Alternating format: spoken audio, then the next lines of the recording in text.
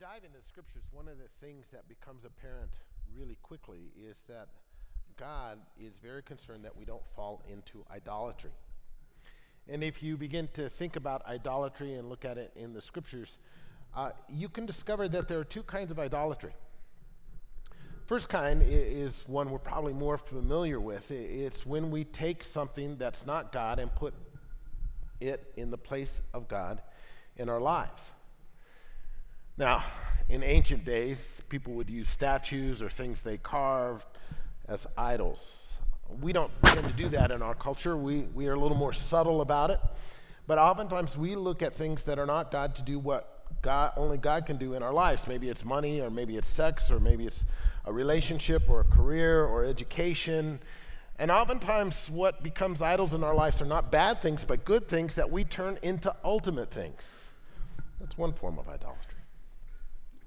The other form of idolatry is when we take God, and rather than letting him be who he is, we kind of mold him into what we want him to be. That's very subtle, and it's oftentimes hard to recognize. But when we make God into something he's not, and then worship that false conception of God, that's idolatry. And we do that a lot with Jesus. We make Jesus out to be a lot like us. We think if we're conservative, then Jesus definitely was a conservative. If we're a liberal, then we see Jesus as a rebel, kind of leaning to the left. If we're Republican, we're pretty certain Jesus would have been a Republican, forgetting that Democrats think he would have been a Democrat. After all, he rode a donkey. I mean, you never find him riding an elephant. That didn't happen.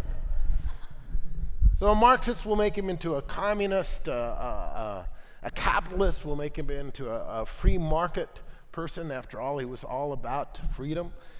We tend to make him like us. We think that he cared about what we care about, that our agenda was his agenda, that he looked like us, that he talked like us.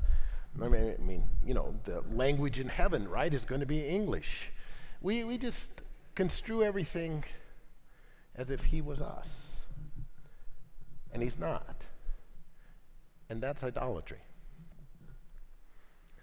A number of years ago, and I may have shared this story before, a lady in our church, a good lady, came to me. She was a gal who believed she heard God speak to her, and at times I think he did.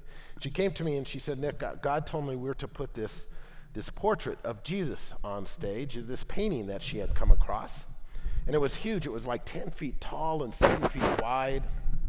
And I was a little hesitant. I said, first of all, I need to see this thing before we put it on stage as a backdrop for worship. So I never got to see the painting, but she took a picture of it and showed me the picture. And it was this picture of this guy that looked like Atlas. He was brute, he was muscular, he was Caucasian, he had long flowing hair. He looked like some guy off the front of a romance novel. Adonis. White, but with a good tan. And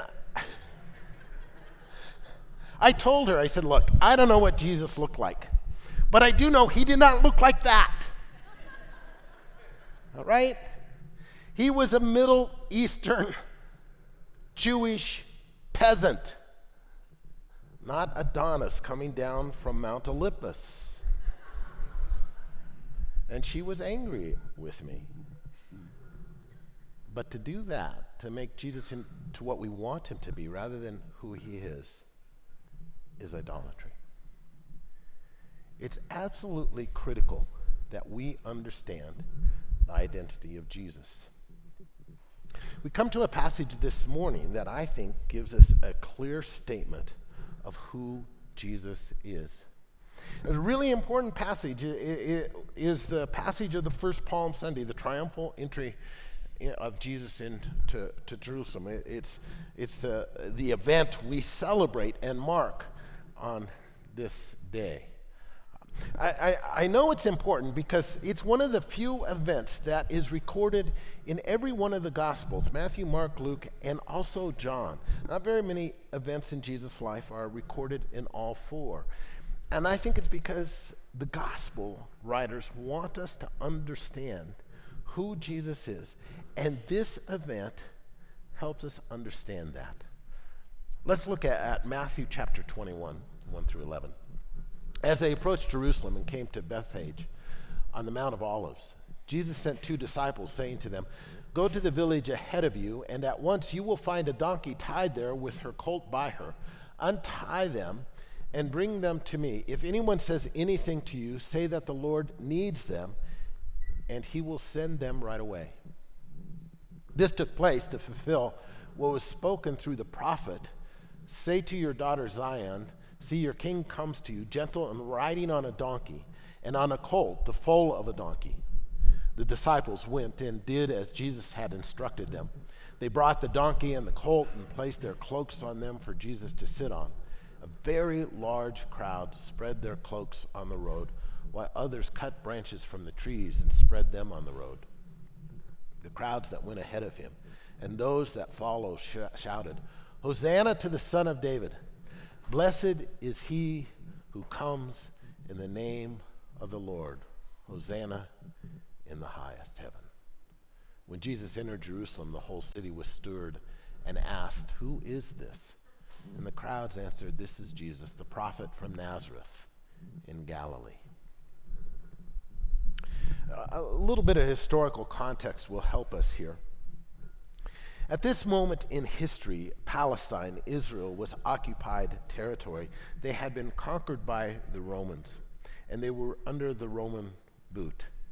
And Rome had one objective, and that was to pillage Palestine, to exploit the people and the land for Rome's benefit.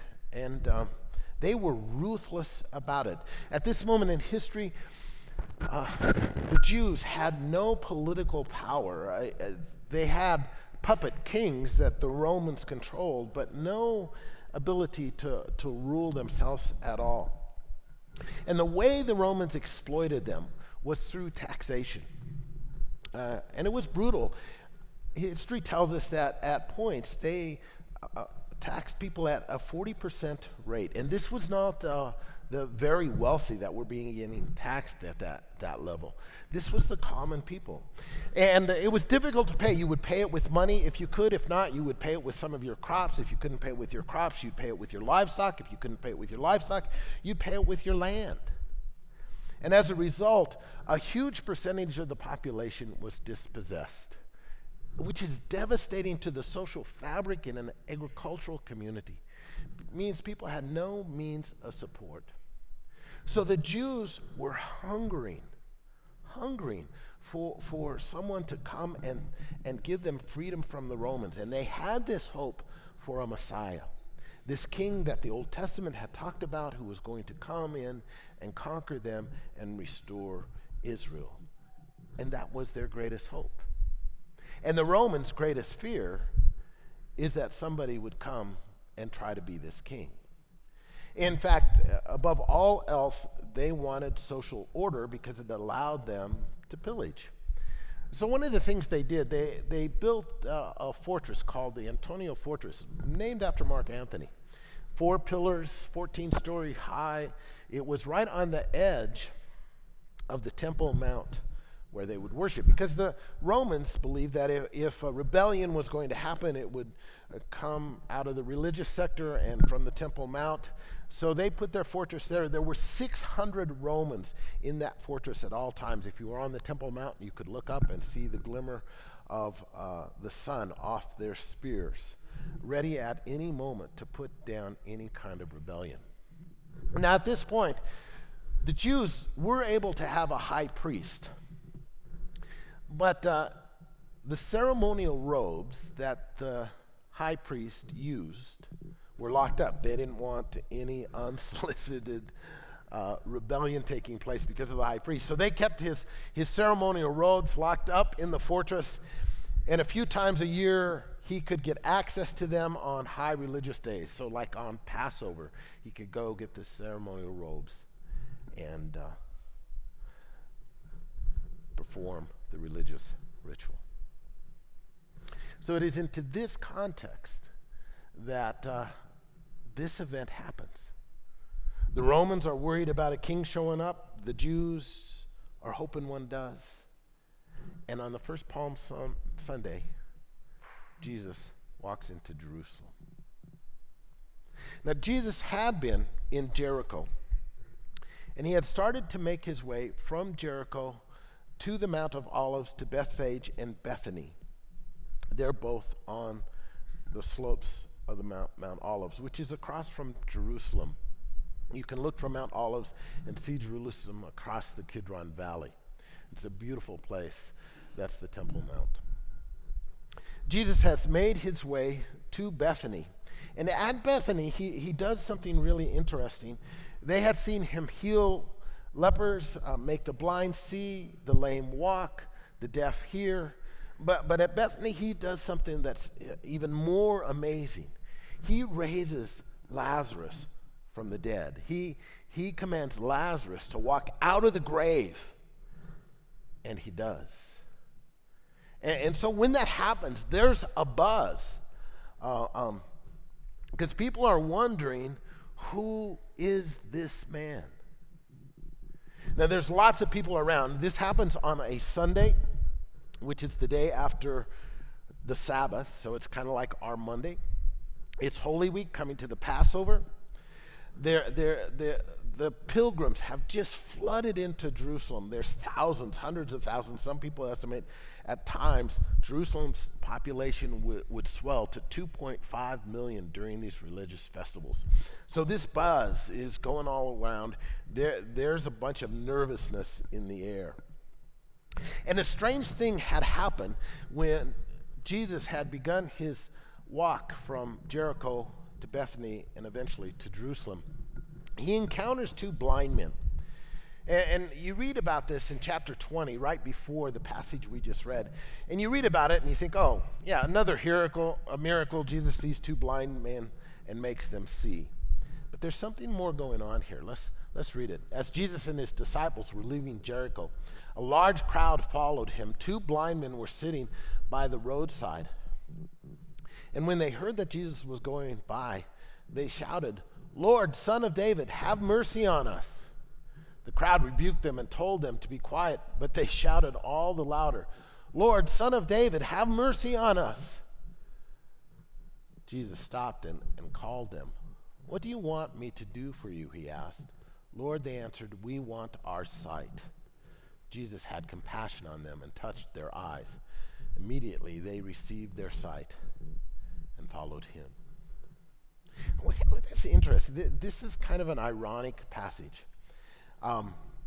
Because these two blind guys called Jesus the Son of David. Now, this is the first time that we've read that he has been called by that title. And it's a messianic title from the Old Testament. To call someone Son of David was to say, oh, you're the Messiah. You're the one we've been waiting for. You're the one the Old Testament has prophesied. You're our hope. You're the king that's coming. Now, the irony is both these guys are blind.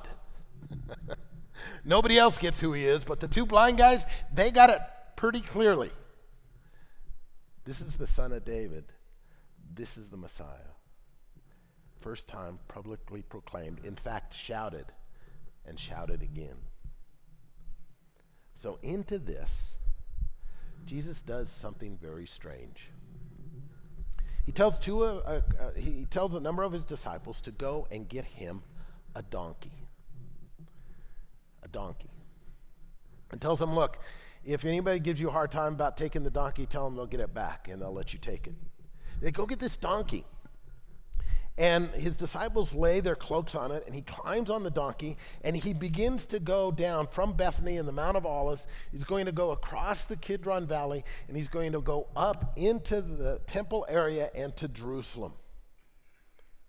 That has huge significance. And when that starts, when he starts teetering on the donkey down the hillside, people understand what's going on. This is the arrival of a king. This is the coming of the Messiah. And they know it. So they take palm branches from fig trees, and they begin to cut them down and lay them on the ground. And the palm branch was this symbol of nationalism. It was kind of a symbol of their national hope that was fomenting in rebellion against the Romans. They take these branches, they lay those on the ground, and then they take their cloaks, which goes back to an Old Testament character named Jehu. When he was announced as king, people laid their cloaks. They're laying out the red carpet for the coming king. And then they begin to shout, Hosanna, which is like hooray, but as Larry mentioned, it's a prayer. Save us, save us, save us. It's a way of welcoming the Messiah. The king is coming. And then they quote Psalm 118, blessed is the king who comes in the name of the Lord. It's this event that precipitates a crisis. Because the question is, what are they going to do with King Jesus? Are they going to crown him? Is he going to conquer? Or are they going to kill him? Because he's fomenting rebellion. What's going to happen? Now, the point of the story is really easily. The point of the story is Jesus is king. He's king. He's the one they've been waiting for. He's the fulfillment of all the Old Testament prophecies and the Old Testament expectation. He's the one that was the center of their hope. He was the Messiah, the king, the anointed one. And just to make sure we understand that, Matthew takes us back to Zechariah, an Old Testament prophet, and he quotes for us a messianic passage. It's Zechariah chapter 9, verse 9. It says, rejoice greatly, daughter Zion. Shout, daughter Jerusalem. See, your king comes to you, righteous and victorious, lowly and riding on a donkey, on a colt, the foal of a donkey. Just so we don't miss it, Jesus is king. Now, one of the things that should do is make us wrestle with how we see Jesus. And what kind of frame do we put around him in our understanding? In the New Testament, the primary frame is that Jesus is king, the anointed one. I think in the evangelical world we live in, the primary frame we use for Jesus is this phrase, personal Savior. We refer to Jesus as my personal Savior. What is interesting to me is that is not a biblical term. No place in Scripture that you can find Jesus referred to as a personal Savior. In fact, for the first 1,800 years of church history, nobody used that phrase. Nobody referred to Jesus in that way. That phrase comes out of 19th century revivalism. There's a man named Charles Fuller who started in 1937 a radio program called the Old-Fashioned Revival Hour. And he coined this phrase, personal Savior, and he used it thousands and thousands and thousands of times over the radio waves from 1937 until 1968. And it became part of the fabric of our evangelical world. But it's kind of a strange phrase. I mean, I don't refer to Larry as my personal friend. It's kind of like he's my personal butler or my personal genie. In some ways, it can be a good phrase. I mean, if when we say personal Savior, we mean Jesus is one I can have an intimate, real, personable relationship with, then that fits. But sometimes we use it to refer to Jesus as if he's all about me. He's my personal Savior.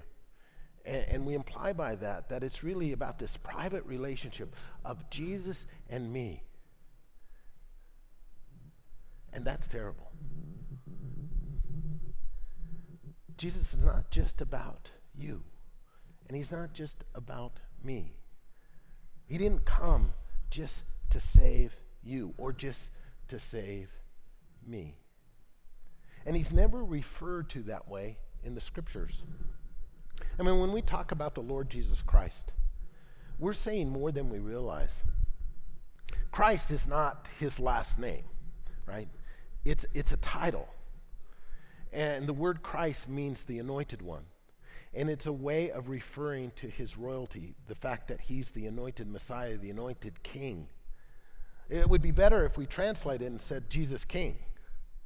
And then Lord is a title that indicates master, the one who makes commands, the one who is to be obeyed. When we talk about Jesus as Lord Jesus Christ, that's what we're saying. We're saying he's the King that we are to obey. It's interesting. The word Savior is used of Jesus 18 times in the New Testament. And not once in those 18 times is he referred to as my Savior. He's always referred to as our Savior. And if you look at the context of when he's called our Savior, it's always big. It's always talking about him saving the world or saving the church, or saving Israel. It's as if he's coming and doing this cosmic thing. It's never a small thing. He's referred to as Lord over 400 times. Now realize, folks, there is a big difference between a king and a savior. When I refer to him as my personal Savior, it's as if it's all about me. When you refer to him as King, well, then it's all about him. A Savior can be a one-time encounter where he saves you and he plucks you out of the fire and now you're saved. But if he's a king, that's an ongoing relationship. Saviors don't expect much. Kings expect everything. They have agendas. They expect allegiance and loyalty and obedience. Kings tell you to lay down your life for their kingdom. Kings demand everything. Now, don't mishear me. I am not saying that Jesus can't be your Savior or your counselor or your guide or your shepherd or your friend. He can be all that, but he will be none of it unless he is your king. Jesus will not tolerate simply being an add-on to your life. He wants to be the center of your life or no part of your life. There's all kinds of people who admire Jesus and want to pray to him when they're in trouble and turn to him in a crisis.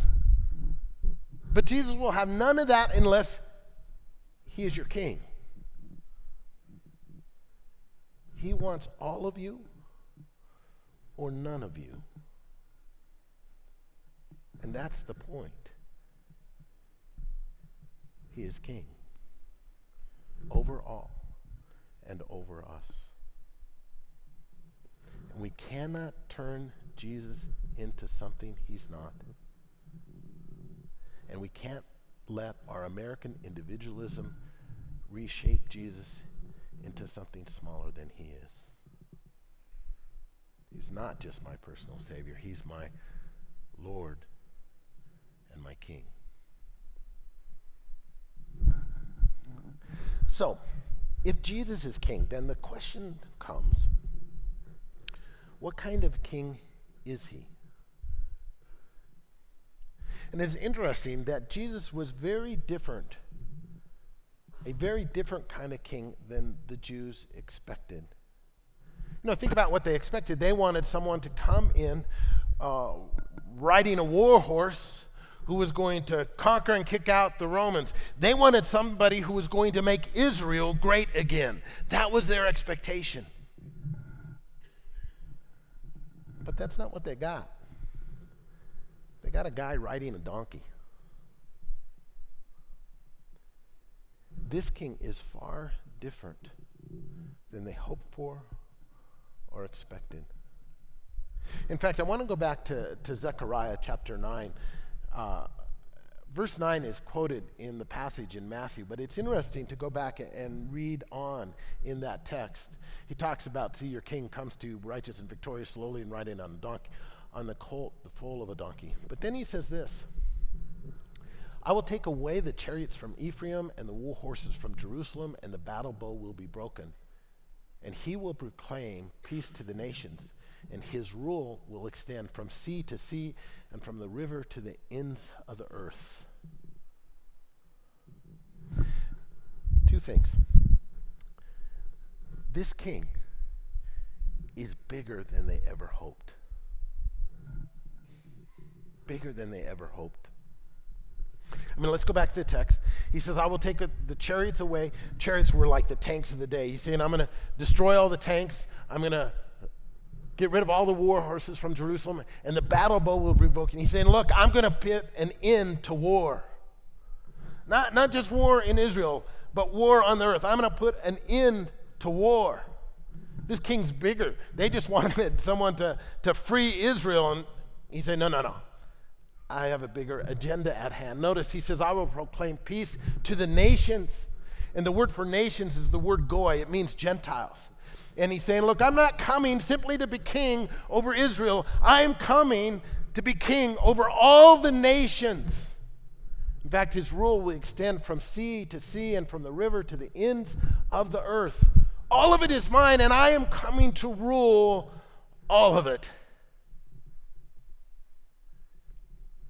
He was bigger than they hoped. Much bigger. You know, I think one of the problems we have with Jesus is we make him far too small. And we make his agenda far too small. We think Jesus is really about our personal happiness, that he wants to come into our life and make us all we can be. We think that he's there simply just to rescue us out of a tough spot or out of hell and get us to heaven. And we think that's his agenda, when his agenda is so much bigger than any of that. But we miss it. I mean, in fact, when we tell people how to come to Jesus, we tell them to pray this prayer where they're to invite Jesus into their lives.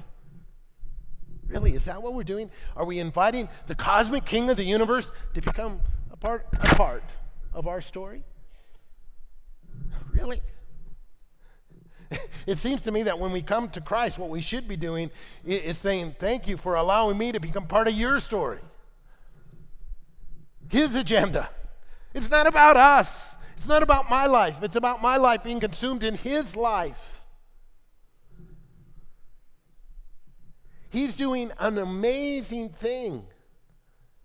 And he gives us the privilege of joining in to his kingdom coming, to the up there coming down here. I mean, when you become a Christian, the reality is you don't invite him into your life. You throw yourself down on the ground, acknowledge him as Lord, give him your total allegiance and loyalty, and believe in what he's done on the cross and his resurrection. That's what's really going on. He doesn't want to be part of your life. He wants you to be part of his agenda because he's king. It's not about you. It is about him.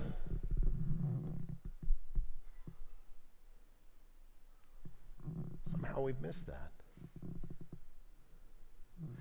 But the amazing thing is, if we understand it's about him and we get to be part of that story, then our life takes on incredible meaning, right? We're tele creatures. We want to live lives filled with significance, purpose, meaning. And we're looking at how to do that. And we think, if I accomplish a lot, if I accumulate a lot, if I get a lot of recognition, that'll fill my life with meaning. But those things are just aromas that dissipate. After all, we don't live forever. We die, and all our accomplishment and accumulation recognition disappears with our death. But Jesus isn't the aroma of meaning. He's the meal that And he's saying, come partake of me, because when you partake of me, you get to be part of what I'm doing in the world. You get to be part of my story. And that's how you find meaning, tying yourself to something bigger and grander and more important than yourself. To participate in his kingdom story is what makes life have purpose. Jesus is the king who's bigger than we ever hoped. But you know what else? He is also the king that is gentler than we ever expected. Right? They were expecting a guy on a war horse who's going to conquer and throw out the Romans through his power and his violence. And what they get is a guy riding a donkey.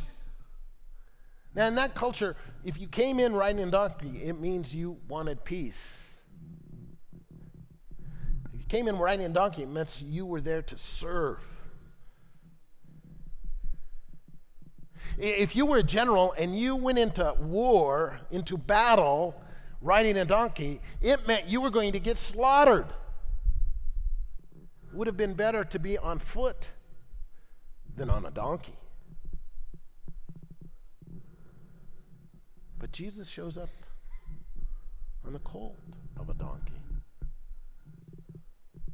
The lion comes as a lamb. He's going to conquer, but not through his power and his violence and his might, but he's going to conquer by laying down his life, by sacrificial love. Let's go back to the passage in Zechariah. This is interesting. As for you, it says at the end, because of the blood of my covenant with you, I will free your prisoners from the waterless pit. That blood of the covenant is a foreshadowing of what Christ's sacrifice is. And it pictures these prisoners in this waterless pit. That is a metaphor of this hopeless situation that you can't do anything about. You're in this pit, you can't get out, and you're going to die of thirst. And Jesus is saying, you know what? You want me to be the kind of king you think you need at the moment. But I'm going to do something for you way beyond that. I'm not going to be the kind of king you think you need. I'm going to be the kind of king you really need. And I'm going to do things for you you couldn't imagine that are far deeper and far more significant than simply giving you freedom from Roman oppression. And what he does is he comes and he dies. And in his death, he meets our deepest needs. Because he does something about our guilt. He does something about our sin. What he does gives us forgiveness. What he does takes away that spiritual emptiness that drives us inside. What he does is he takes away that need for us to be constantly proving ourselves. What he does is he frees us from the power of sin in our lives. What he does is he gives us a freedom from death. You thought the Romans were the problem. They're not. Who cares if Israel's great again? I got something more important for you.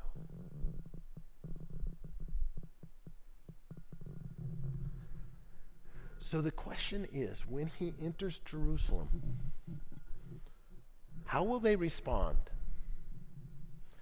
Will they crown him or will they kill him? Which will it be? It's the same question for us. How will we respond to Jesus who is King? The one who is greater than we hope for, gentler than we expect. Will we crown him? Or will we kill him?